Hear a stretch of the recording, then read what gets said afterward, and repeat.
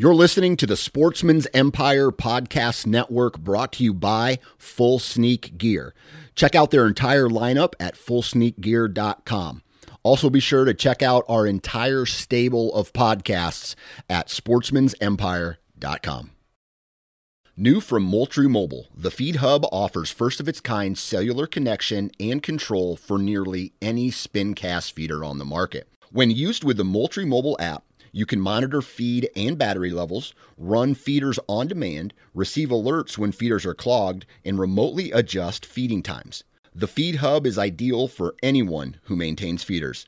Remove the guesswork and save time by planning feeder maintenance before you drive to your hunting property. For more information, visit MoultrieMobile.com.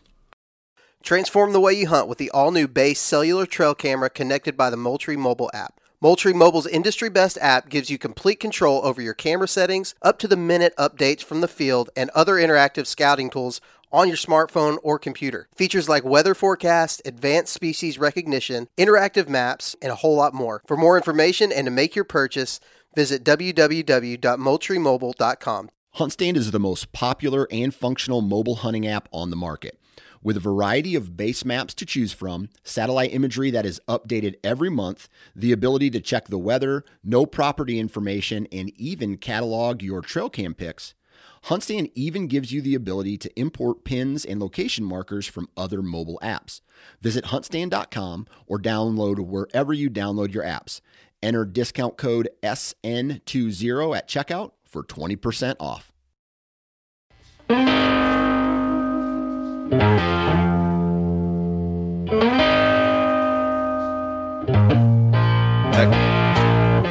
Good morning, good afternoon, good evening, everybody, and welcome back to another episode of the Hunting Gear Podcast. Today is another good episode, man. I tell you what, lately I've been having a lot of brands on that have been around the hunting industry for a long time.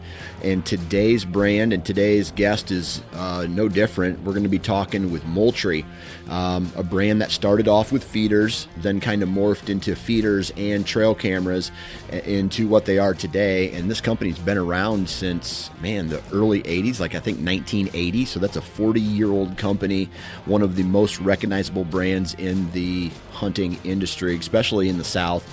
And I talk with Derek Duke today, and we talk about company history, we talk about his role in the company, we talk about the evolution of their feeders, the evolution of trail cameras in general, and their specific trail cameras, and the evolution of how they go about making decisions. So it's a really interesting episode about a major player in the outdoor space, and that is Moultrie. So really awesome episode. I know you guys are going to enjoy it. If you're a gear nerd kind of like myself, this is a fun episode.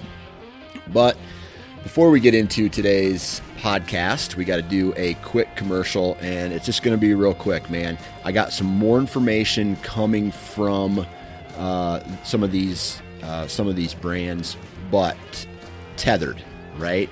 It's a saddle company, and I'm excited because I just got one of their saddles in the mail. They sent me one, and so this year, along with my tree stands that I've been using for, pretty much if you were going to define me last season, I would have been a tree stand hunter, right? I don't typically hunt from the ground unless I go out west, but here in Iowa, where I put my hunting strategy together for a big mature buck, I am using tree stands. I've been peer pressured by some of the guys at Tethered and some of the other people here at the network to give saddle hunting a try. So finally I broke and I said, all right, screw it, I'll do it. I talked to Tethered and we got into this partnership, but it's going to be really cool to share with you guys me learning how to saddle hunt. And so I don't know, just stand by, more information to come. Go to tethered.com if you want to find out more information, or you just Google Tethered saddles and a whole bunch of information will pop up. More information coming on Annihilator broadheads. I'm going to try to get those guys on here to talk about their product line. And the Average Conservationist, I keep going back to these guys being kind of not only do they talk the talk, but they walk the walk when it comes to conservation. Now, this has nothing to do with their product line. It just means that they are putting conservation efforts in the mix of what they're trying to accomplish. And so they not only, let's see, when I'm just wearing like a green logo tee, it almost looks like something they would wear to do PT in the Army. So I love the fit of their t-shirts. Awesome hats, awesome hoodies, awesome logo wear. It's a lifestyle brand that donates 10% of all of their profits to not all of it, 10% of their profits to a conservation effort. And so that's big, man. Not a lot of companies do that, and these guys are taking the initiative, and they're setting a precedent for what should be. And lastly, so go visit theaverageconservationist.com. I got a discount code somewhere. Oh, here it is. Discount code NFC10, NFC10 for 10% off. Hunt Stand. Man, go to huntstand.com, read up on everything that makes this mobile app awesome. And so Hunt Stand, it's one of those, it's an app that shows you property owners, shows you property boundaries. It shows you updated satellite imagery. You can upload, let's say you currently use a different one, a different mobile app. Well, you can get Hunt Stand, and then you can import all of your old or current or whatever your pins, your waypoints onto Hunt Stand, and then you can just seamlessly transition into Hunt Stand. It's only like $30 for an entire year for their top program. So you're getting updated satellite imagery on a monthly basis. You're getting detailed maps. You're getting trail camera, being able to save and I'm at a loss for words today, and I really do apologize, but like organize your trail cam pictures. I mean, Hunt Stand is just an amazing app. You guys definitely need to go check it out. Huntstand.com. Read up on all the functionality, and then discount code SN20 for 20% off of $30 basically. So it's a great value, and tons of great content on that website as well. So huntstand.com. All right, let's get into today's podcast with Moultrie.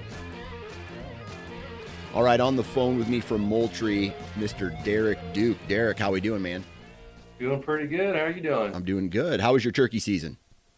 Actually, it was a little slow, but I ended up wrapping it up with a bird this past weekend at the end of the Alabama season.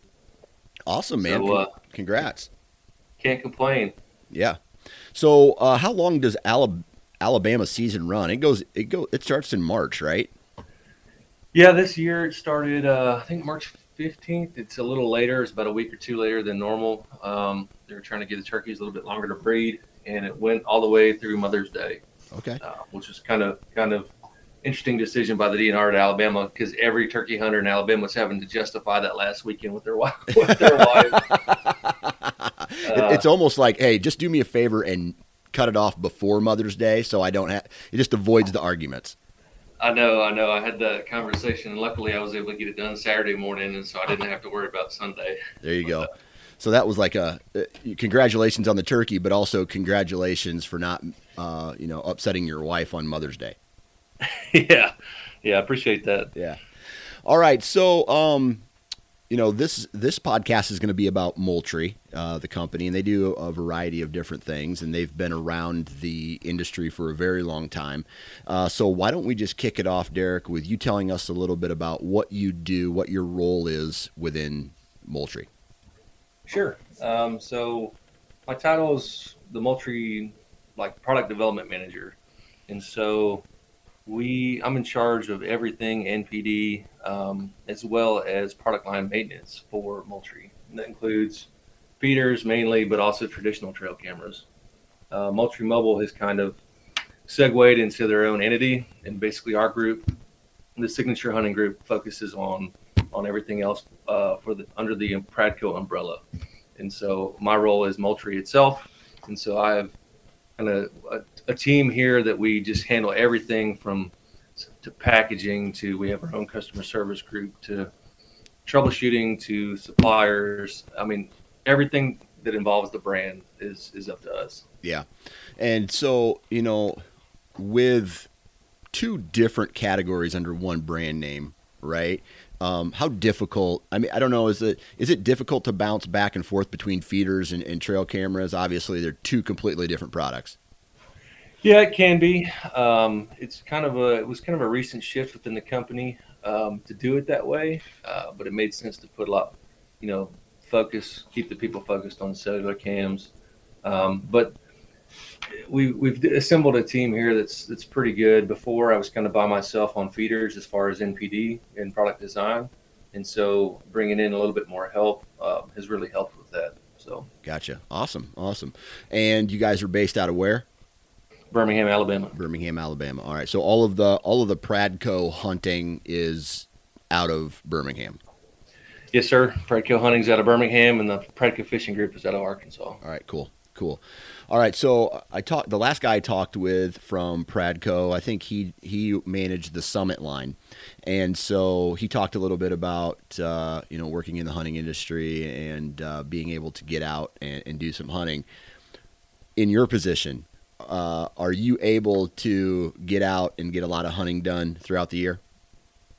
Obviously not as much as I'd like to. I think that's everybody. Mm-hmm. But yeah, we're in a unique position where everybody's like us in the sense that they think about it all day, every day, what they can do to get better, missed opportunities, how they can capitalize on that. And so we're in the same boat. Luckily we can come into work and look at trail cam photos on our work computers, and we're not going to get in trouble from our boss for actually doing it anymore. But no, it's still a job for us. We put in a lot of hours trying to make sure that we get products to the market that the customer can use to be successful in the field, and products that we can use to be successful in the field. And so we spend a lot of time product testing and stuff. But awesome. That's great. All right, so let's go all the way to the beginning. Can you share with us a little bit about when Moultrie started? Sure. Yeah, we obviously started with Dan Moultrie back in 1979. And talking to Dan, he had this idea. It kind of started with trail cameras shortly after that too, but he just kind of had some ideas for him, and it's the same kind of methodology we use today. He had an idea of something he could use to be successful, found a way to take it to the market, and the automated feeder was actually big so that you didn't waste all of your feed in a trough or something like that. So it really helped people broadcast and save some of their feed. And so figuring out how to get that to market, how to get it into places that it's accessible. And he really kind of started some of that industry for us, especially down here in the South, to where people can actually use these things to be successful. And that carried over for, I think, 20 or 30 years, really. And he was really the guy that put our brand on the map, that was successful. And I can't remember the year it was acquired. I think it was early 2000s. But that nationally recognized brand was acquired by Pradco. Pradco, seeing a good thing, did not want to interfere too much. Dan is still a little bit involved now. We get his, obviously we want his blessing on all of our products, right? And so we have him in the office and give him our products to test for us and give us feedback. So he's still somewhat involved, but it kind of his methodology is still kind of used with us today in our product design. He likes to understand that we use the products. He likes to see that we are seeing the end application of those products. And he likes to pay us a visit and talk to us on how everything is going still. Yeah, that's awesome that he's still involved. I know a lot of companies, and some of it is I don't want to work anymore, and some of it is, hey, I'm going to sell my business. But truly, if you grow a brand, you build it, and you put your blood, sweat, and tears into getting it to a position to where another company wants to buy it, in a way that brand still, you still reflect that brand brand still reflects you even after that. So it's good to see, him still being involved in, probably not day-to-day operations, but, giving his blessing on certain things and doing walkthroughs. And I don't know, I just find that pretty cool. Well, let me put it this way. I think my first couple of weeks with Pradco, I've been here for about 4 years now, and he immediately wanted, the new feeder guy. He wanted to meet me, and he wanted to understand what I was about, basically. Yeah. And so I ended up going to his farm and helping him all day, getting ready for dove hunts and managing his property, and rode around with him. And he's asking me questions all day. What do you think about this, and how would you do that? And just kind of picking my brain on what I was about and how I like to do things and how I like to build products that people can be successful with, and kind of give me his methodology and stuff like that. So immediately he was picking my brain on what kind of person I was going to be for the company. Yeah, awesome. Now let's kind of go to the very beginning and talk a little bit about this initial feeder that was created way back in the day, and talk a little bit about how that kicked off this entire brand. Yeah, so Dan likes to overbuild things for a good reason. He likes things to be stout, to be usable, to be reliable, and so his designs had like a leg angle of 30 degrees, which would provide enough stability for any wind shear during a storm with an empty feeder. He had it all built out of metal so it couldn't be chewed by squirrels. And he had a simple automated timer that was easy to use. And, taking that, most of the things, a lot of things in this world that are successful are very simple. And it's a simple concept, although it's, difficult to take that to the market. But basically solving a problem that everybody didn't know they had, right? Right. So everybody using a trough feeder didn't really initially probably see an issue with it. And then when they saw this automated feeder, like, man, that would be so awesome that I could make my feed last a little bit longer. I could broadcast it to spread the deer out. And so taking that to market, he had to have a lot of conversations with people and get those relationships built to where he could take that and in taking a product that he initially built that's overbuilt and making it affordable for the consumer is the hardest part. And Dan will tell you that. I mean, it's making it to where it makes it to the store, and it's not, because that's our methodology is, the everyday hunter. Right. It's one thing to make a product for a land manager, somebody that has a lot of land, a lot of resources, needs a whole lot of feed, but the price of that product is really high. You might have to deliver it on a skid or an LTL, less than truckload. And so, Dan's idea is not only the feeder, but also how to make that affordable for the everyday person. And, we keep that in the back of our mind all the time. Like me, consumer, I still am a consumer in our industry. I go to the store and it's like, man, I like this concept, but it's a little too high for me. And so we're like, okay, well, what can we do to make this affordable for the everyday person? Yeah. Make them successful. Yeah. So when, as this brand starts to kick off, in the early 80s and he, comes up, one of the first offerings was a timed feeder. It wasn't like a gravity feeder. So right out of the gate, he came out with like an automated system. Yeah, he had an automated timer in there, and it's I think we have some old samples I'd have to find. And then shortly after that is when he started on trail cameras. But he had a gravity head for it as well, because one of the troubles with a timed feeder, which he realized quickly, is feed types. And, in protein pellets and things that are very sensitive to moisture, in order to broadcast a feed really well, it has to have small internal friction, right? And so it can flow easily. And so you have to constrict it down to a certain size to where you'll actually get consistent flow. And so he shortly realized he had to offer a gravity solution as well for somebody that wanted to feed different types other than like a feed with low internal friction like deer corn, right? And so he did offer both, and we have several models of those as well throughout the past. Gotcha. So where was the product tested? I mean, this was a southern thing, right? Yeah, it started. I mean, at least the Moultrie brand started down here. You know, Dan grew up around Birmingham, and he had a family place over in southern Georgia. So that was kind of central Alabama and southern Georgia were kind of his proving grounds for the product. Yeah. Yeah. And I see that obviously taking off down there because it's whether it's a hunt club or a lease or things. And given the fact that in certain southern states you can bait deer. Right. So all of this is legal, and the amount of money spent on feed. Where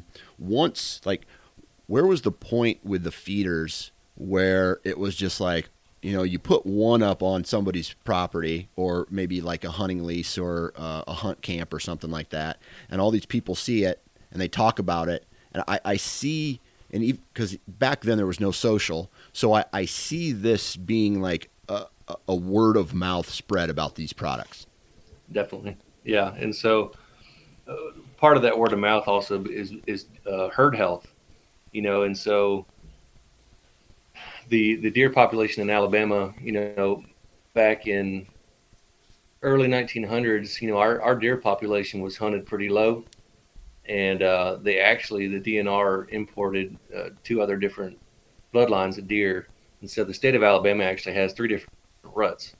And so depending on where you are in the state, and what bloodline of deer is kind of bred in that area, the East Alabama, North Alabama, or Mid to South Alabama, you can have a rut in November, you can have a rut in December, or you can have a rut late January.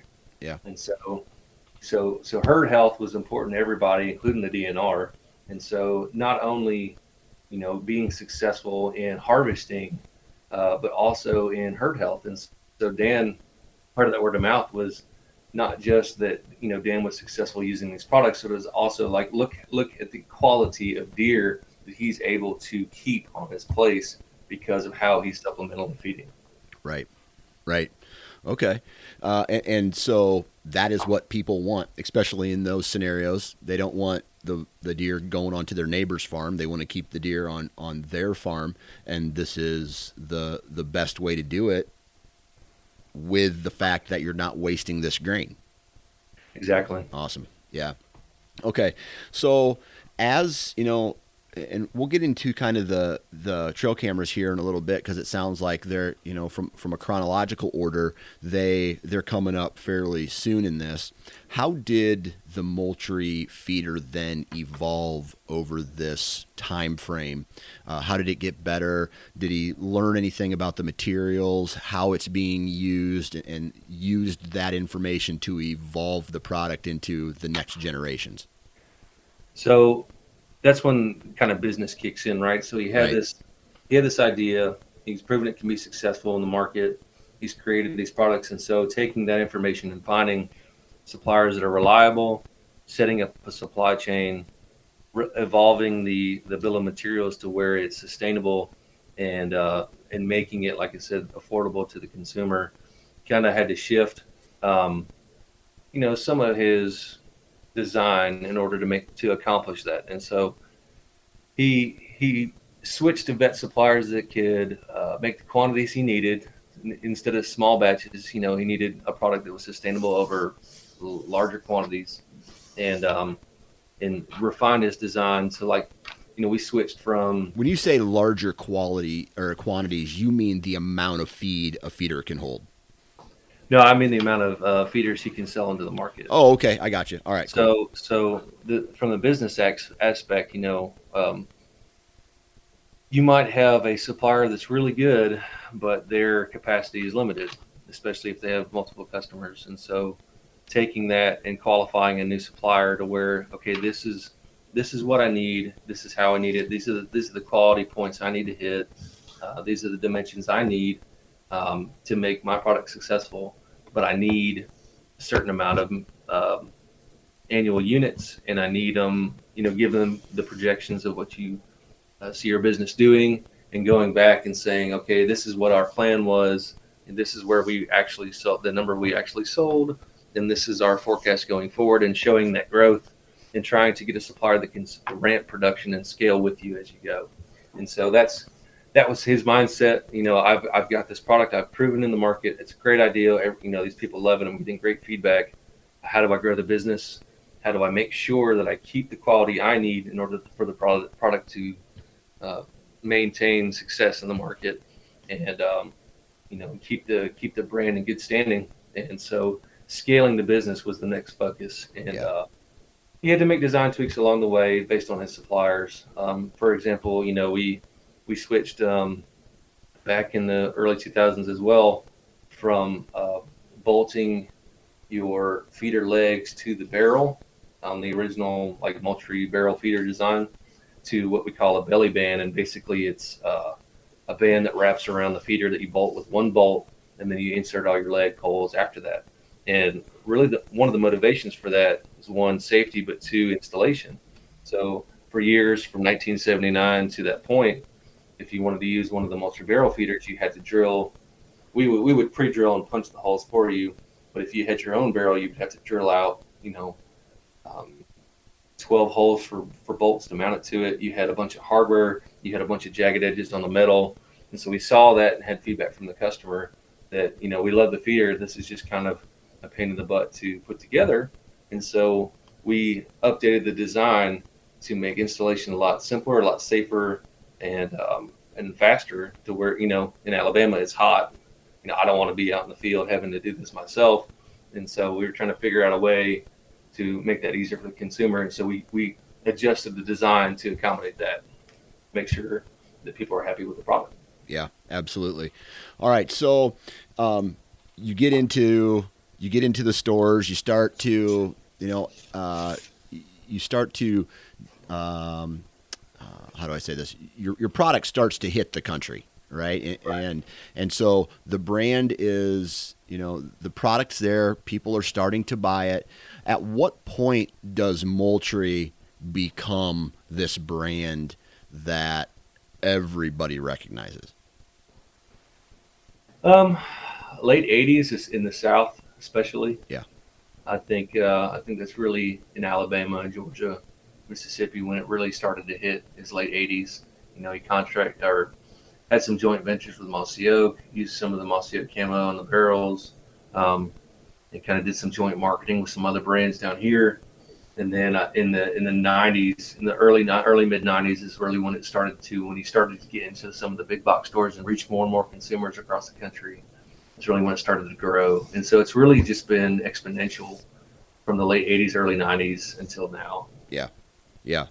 Okay. So along this time frame, though, this was my first introduction into the Moultrie brand. Somewhere in this timeline, though, you guys introduce trail cameras. Correct. And so I'll tell you right now that the first trail camera that I ever bought was a Moultrie trail camera that is probably, to this day, I don't have it anymore, but it was probably the size of my laptop. I mean, it was not small. It ran off those big D batteries, I think like 6 or 8 of them. And so it was heavy. I had to use film to, develop film. It's one of those trail cameras where if you put it in the wrong spot, all you're going to get is pictures of wind, or just the random deer kind of moving it. So I didn't even know what I was doing with it, but I saved up enough money and got one.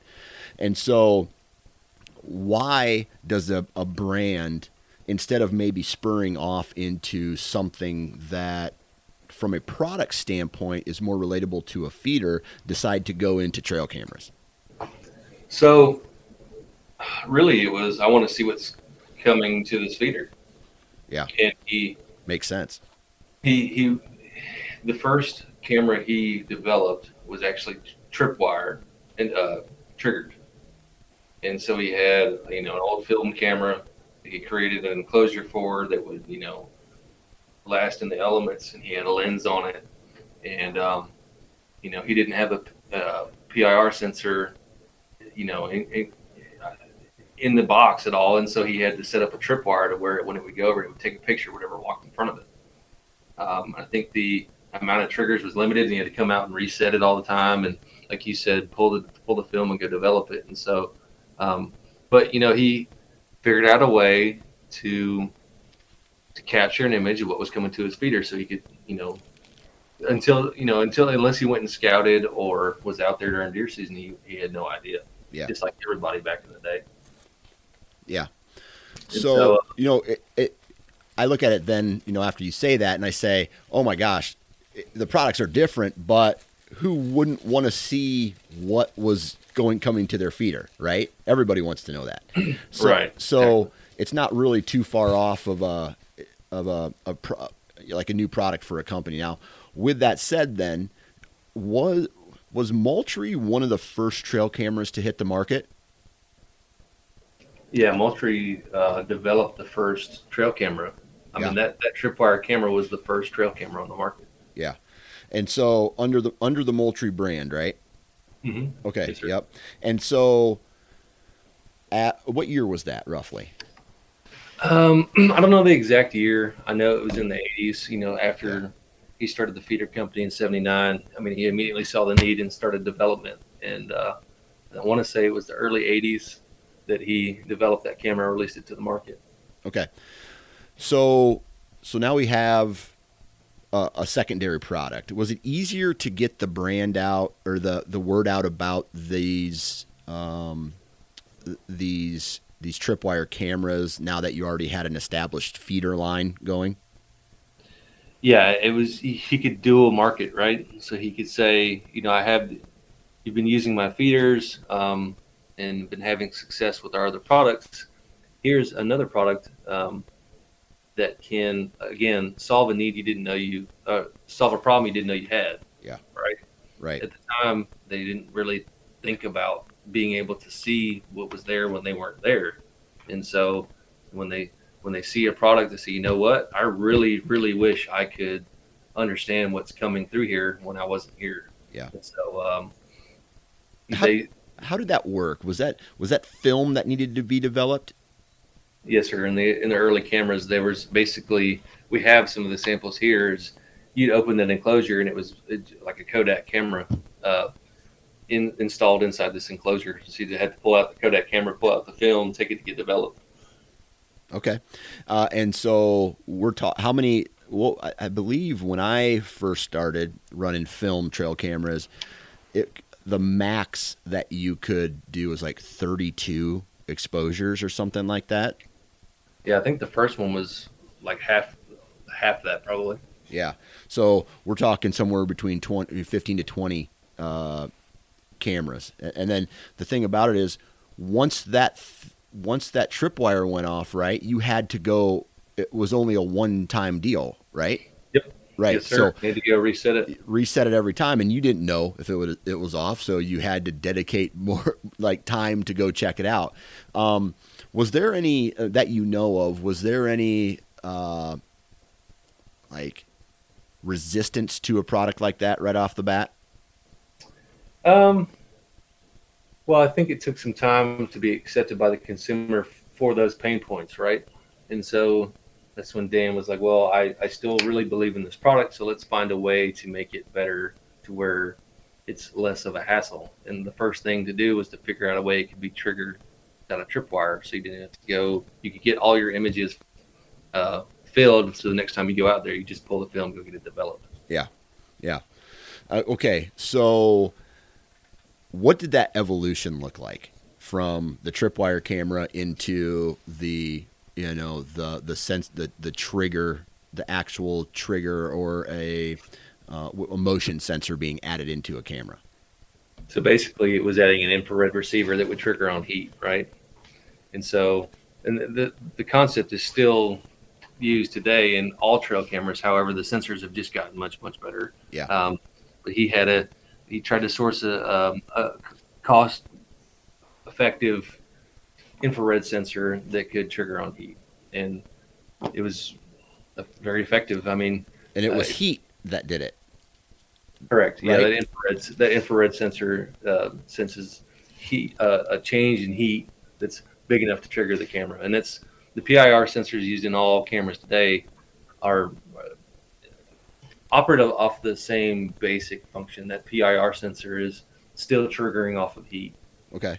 But to me, that even sounds, great. But my thought process goes, hey man, if I'm pointing this at a feeder or I'm pointing it at something and the sun changes and all of a sudden the sun comes up and warms up a piece of wood in front of me or a tree or the ground in front of me or something like that, if it's strictly thermal, then it could throw a wrench into what you're actually trying to accomplish.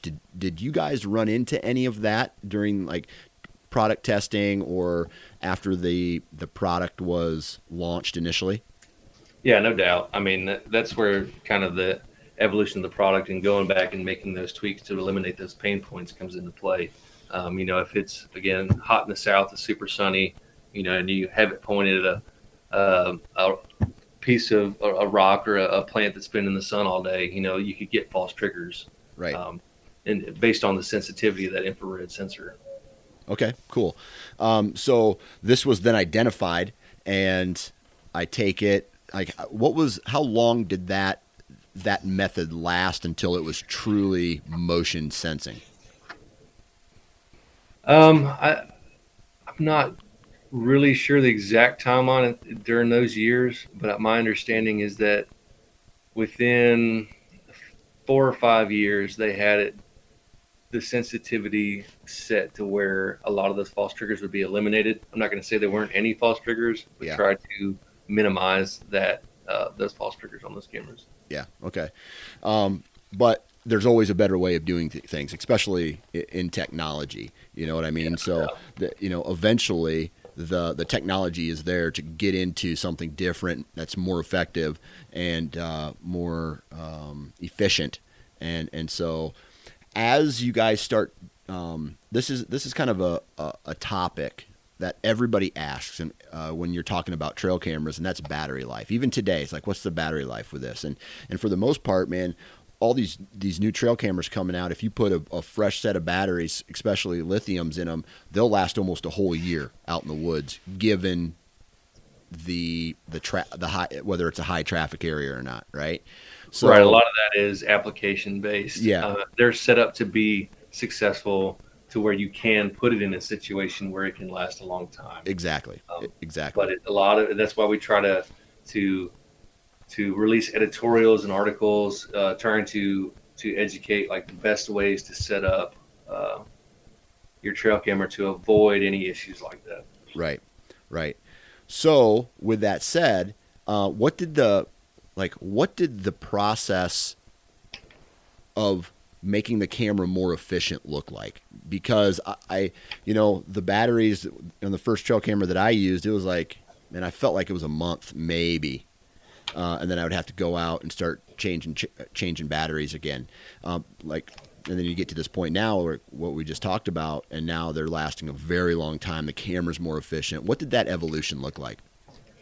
So, you got in this product design, it's a feature versus functionality, right? So sometimes you got to rob Peter to pay Paul, and so market feedback will kind of dictate that as the product evolution goes along. So you're just like everybody in the market. Like, I really want clear pictures, or I want further trigger detection range. Yes. And so a lot of times, if you do that, if you make the camera more powerful, it needs more power. And so as your power sources also evolve to get more efficient, you could add, like if you added a feature to a camera with an older power source that's less effective, you have that feature set, but your battery life would go down. And so you had to, let me reevaluate, so throughout these years that was done every year, we operate on an annual NPD cycle. And so every year you sit back down and say, okay, I really like these 4 things out of this camera, right? But the issue we have is battery life, or this camera has really good battery life, but it's lacking on these features. And so how do you merge those two things together to make a better product on both sides? Yeah. So every year they'd sit down and try to, so they try to evolve the feature sets first. And I think that was true on everybody that popped up on the trail camera scene. And you go after feature sets, but your battery life would suffer. And so you turn around the next year and say, okay, where is a more efficient energy source that we can use? How can we incorporate it? And so technology, efficiency of the technology as well as the efficiency of the power sources kind of evolved together throughout those, I would say those 20 years probably, and still doing so today. Yeah. Yeah. Every year something cool comes out about a trail camera, whether it's, longer life, faster trigger speed, all that stuff. Now, as you guys start to get in deeper into the trail camera game, what was the feedback from the end user? What did they want? What were they looking for? What were some of their big complaints about your guys' products? In the early days, I mean, like you said, one would be time to get pictures. That's why the switch to digital in the 90s was so huge. Is I didn't have to go develop film. I could download it, directly. But also battery life, leave it out there longer. Let your camera soak in the woods a little bit longer to eliminate your sun exposure, and capacity of images as well. Like, right. It was always, I want more images. I want it to stay out there longer, and I want to be able to get the images faster. Yeah. Yeah. And that, I mean, I don't know if I'd still be using trail cameras, to be honest with you, based off of where I hunt, where I live, my schedule, if it meant having to go back more times throughout more times throughout a year to check, to develop, to, instead of just popping them, even an adapter on the phone, or checking them right from the actual trail camera. You know what I mean? So, right. So exactly. This evolution has made it, long story short, more user friendly, meaning more people can use trail cameras. Yeah, and that's the more convenience you can add to it, the more the product will get used. I mean, and that's for any product. Yeah. Yeah. So obviously you took this criticism about your products from the end users, you took it back, you researched, you developed, and out comes a better product next year. Aside from that, how does a brand like Moultrie, I always like asking this question from a new product development standpoint. What do the conversations currently look like for you guys when you're sitting around the round table? It's time to start talking about the new products and the technology available, and you want to put something cool out that captures people's attention but is affordable. All that conversation. What do those conversations look like? So the biggest thing you can do at the beginning is to figure out what your must-haves are, right? Your minimum viable product, your MVP. So you sit down and you figure out, like, what grand scheme, pie in the sky, what are the things that we really want to achieve out of this new product? And so you take that and take that into development and say, okay, well, how do we get there? And as you're doing that, you say, okay, also let me look at the market, right, and see where we feel like this will be successful price-wise in the market, because that's a huge factor. I mean, if we make a trail camera that can do everything you could imagine or ever want out of a camera, but it's $800, we're not going to survive as a brand or a company by doing that, Right. Because we just will not sell units. Yeah. And we are a company. We do have to make a profit because we still want to have a job next year. Right. and so that's a huge factor. And so we break down that design, you come up with preliminary ideas to say, okay, I think we can get there by using this product set and going through those evaluations of here's a schematic, here is a presentation of how we think we can get there, and you kind of cost it out as you go to make sure you're still going to hit your price points. And it's taking a product to the market is probably the hardest thing you can do in business, I feel like. I mean, and that's any market really, especially the hunting market is, we will want to make products that we can use and be successful with, let alone everybody else. And so, being hunters and understanding the end use application is absolutely huge in that design process. Because if you sit at that table and have big pie in the sky ideas, you can come up with feature sets that really don't add value to the product, if that makes any sense. And so, having sanity checks kind of throughout that process is huge. Yeah, that's awesome. So now, when it comes to, I want to ask that same question now, because obviously technology for trail cameras, technology changes all the time. So there's always, whether it's a processing chip or a wire or trigger speed, like these are all things that over time are just going to get better and better and better, right? Now, when it comes to a feeder,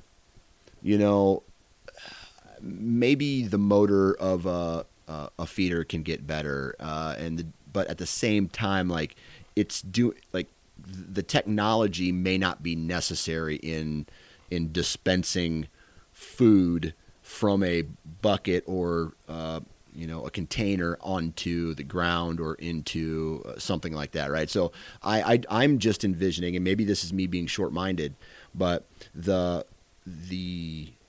evolution of a feeder probably can only go so far. Well, I mean, there's a lot of things you can do with those products. It's just kind of testing the waters on really what would be well received by the market. The evolution of that, like you said, the evolution of that product has been a lot slower as far as adding more technology to it, just because there really hasn't been as much of a need for that. Now, so the development really goes back into efficiencies. Like, how do I make that battery last longer? And what battery can I use to make sure it actually can go through the thermal cycling, not only in the south or, closer to the equator, but also in the frigid regions. And how do we make that accessible and affordable for everybody? And so we do a lot of we have product testers. We test it down here in humid environments, and we have product testers like in Canada that really just put it through its paces up in the cold to make sure it can still work. Yeah. So basically, it just comes down to product testing in a whole bunch of different environments, and basically refining everything to make sure there's nothing bad happens to the end user. Right. And make it keep it affordable to the consumer, make it more and more reliable and efficient, and in all applications. Yeah. In today's market, do you ever see, everybody wants to, obviously it's a business. Everybody wants to make money. Everybody wants to make the product, from a manufacturing standpoint, everybody wants to make a product as cheap as possible, but having the quality as high as possible and charging something to a client so the margins are there so the company can stay in business, right? Exactly. Do you ever see, how do I put this?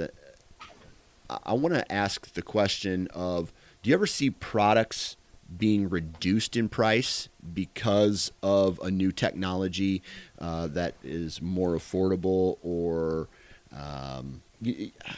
kind of a hard question to ask, but basically, do you ever see the cost of products going down because of a new way of doing things?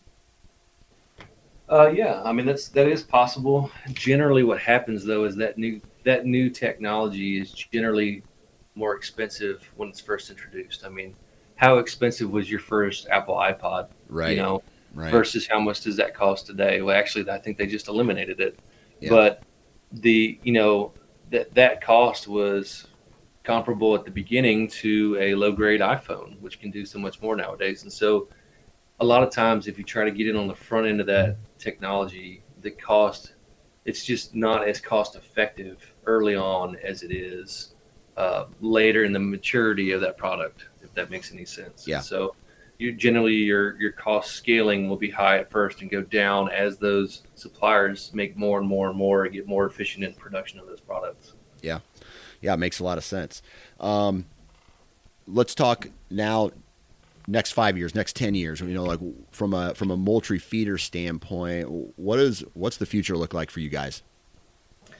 Yeah. So we're in the middle of our MPD cycle right now. Working with suppliers to get some of our ideas into fruition.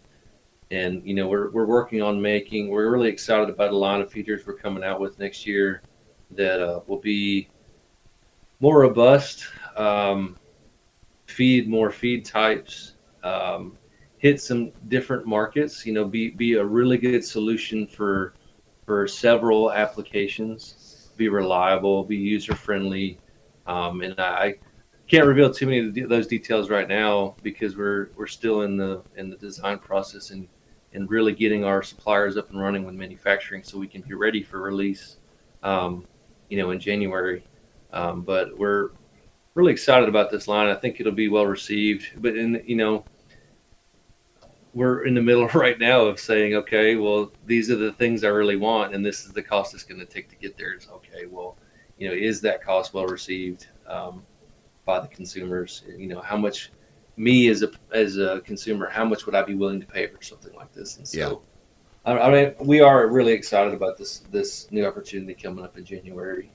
So I think everybody will really like it. Yeah, obviously everybody keep an eye out for what's coming from Moultrie feeders. Now, what about the trail camera game? What's next from, and it's hard to ask this question, right? Because as far as where the attention is, everybody's talking cell cams right now.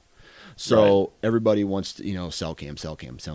Now, kind of backing off just a bit and talking about the standard trail cameras with no cell service.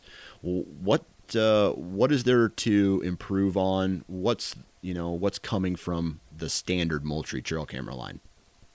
Right. So it's hard to have that conversation without talking about cell cameras, like you said, especially with how they pushed the success of trail cameras in the market.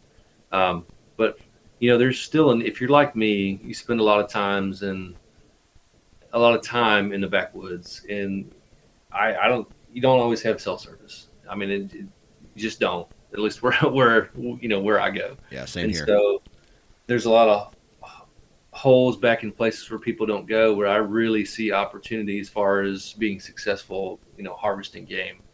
And so we sit down and reflect on, okay, well, what do I need to be successful in those places, and how do I make that affordable and available to our consumer? And so really the traditional trail camera is going to smaller, more concealable, efficient units to make them cost effective. Because we can build a super duper, high spec product that would be costly.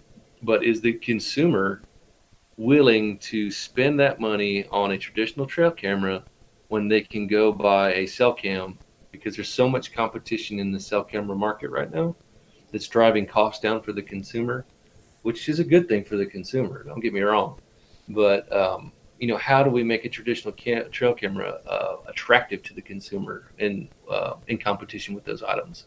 And so making them smaller, more concealable, consume less battery, way more efficient, and still give you high quality photos so you can see what game is coming to your area and videos and all that. So yeah, it's really where we focused on the micro series is taking our old A series cameras and saying, what can we do to make people more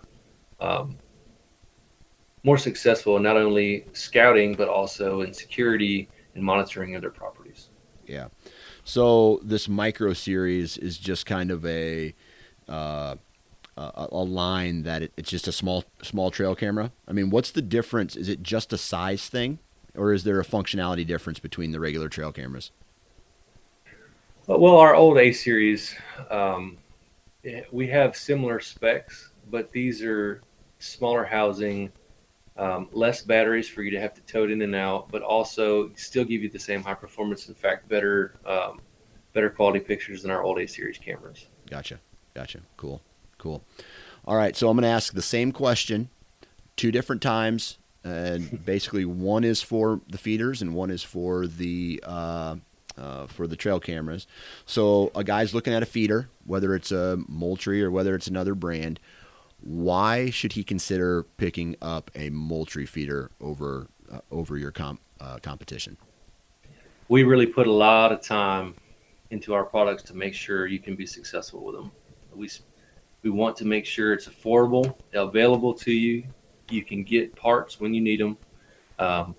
We consider all aspects of the installation. Our feeders, when you put the legs together, you can pick it up and move it without everything falling out on you. Right. I mean, that's huge. Use some of the other cost competitive items. You set it up and you're like, man, I really want it like 10 feet to the right, and you go to pick it up and it just falls apart. And so we want to make it as efficient for you to use as possible. So we have toolless assembly. You don't need to have a bunch of screwdrivers and wrenches with you when you set it up. Now, I'm kind of oversimplifying because some of our metal feeders, due to the nature of the product, you will have to have tools, but our majority of our lineup is toolless assembly, right? Yeah. And so easy to set up, easy to use. Our menu flows are intuitive. We give you our new timers. We have 10 feed times per day. You can toggle days of the week on and off. So say you really want to preserve feed in the off season, but you really want to put some mineral down or something for your deer in the off season so they can grow antlers and your does can nurse their fawns. You can feed Monday, Wednesday, Friday if you want to with our new timers. That way you can save feed. Yeah. And we're going to be here for you. If you for some reason have an issue, something happens, we're here for you. We want to make sure you're successful. And so we work with all of our customers on anything they need. Yeah. Awesome. All right. Same question, but trail cameras. Really the same answer. I mean, we really have the customer at the forefront of our design process. We want to make sure it's convenient for you to use. It's concealable in the field, so where we have lockable. We have a security box you can use with our cameras. You can lag it into a tree. You can use a Python cable, and a lot of people use these on public land. And so we're trying to incorporate all those features for you, so you can really use these in the field and be successful. And we're going to be here for you. If you have a question, if you need something, you can reach out to us on social. You can contact your customer service. I mean, we're really here for the consumer. Perfect. Well, obviously, MoultrieFeeders.com. You can go there and check out their feeders and their trail cameras. Obviously, you guys have social just like everybody does. So, Derek, man, I want to say thanks for taking time out of your day to hop on and chat with us about Moultrie. Yes, sir. Thank you, Dan. Thanks for having me. If you need anything, let us know.